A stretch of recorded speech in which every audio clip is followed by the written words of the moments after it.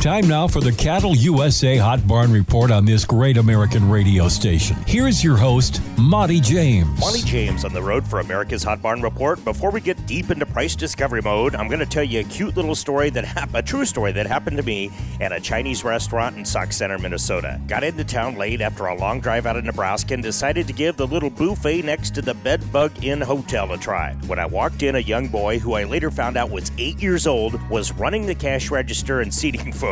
Well, sir, I threw him a curveball and mansplained that I had a credit card, and he retorted that it was no problem, he could run plastic too. While I was signing my name, he said a polite "excuse me" and went back into the kitchen and brought out 3 or 4 bags of lo mein and broccoli beefs, and the whole time shouting orders to diners in English and to the cooks and waitstaff in Chinese. I'm telling you, the kid was 8. I asked him. I'm well aware that no one wants to work anymore unless it's on their own terms, but after sitting and watching this young man run the cash register and charm customers and bark orders at the crew, it kind of made me giggle. I stayed about 10 minutes after my egg drop soup was gone just to observe, and it gave me hope that at least some people still get it, even if they're 8 years old and from half a world away. Cowboy up, America. Speaking of cowboys, Jesse Stroud is not one, but he is quite the video guy, and he is locked and loaded at the big special barbecue sale on our calf rollover at Platt Livestock Market. Now, if you've never seen a rollover auction before, you need to tune into Facebook Live. The calf will be sold, then donated, then sold, then donated over and over again, with all proceeds going to mandatory country of origin labeling efforts. Watch this important sale at cattleusa.com. Then the hot beef mobile, I'm in the, egg foo young mobile, will be westbound and down, baby, on Thursday to Presho Livestock for their big old prime rib sandwich sale with a side of fall spring calves and yearlings at Presho Livestock. Meanwhile, back in Minnesota, I'll be at our newest hot barn, Tri-County Stockyards, watching the trucks roll in from as far away as Upper Michigan, majestic in its splendor. Watch it live at cattleusa.com. I'll wave to you. Big runs of feeders and yearlings at Lemon Livestock, Bassett Livestock Auction, Moo Ridge Livestock, Ogallala Livestock Market, Torrington Livestock, and St. Ange on Friday. Hey, the old cattle market is hot right now in the Great Northern Beef Belt, but trust me, you can still get some tremendous deals if you're sitting on corn and silage. Now is the time to pull the trigger.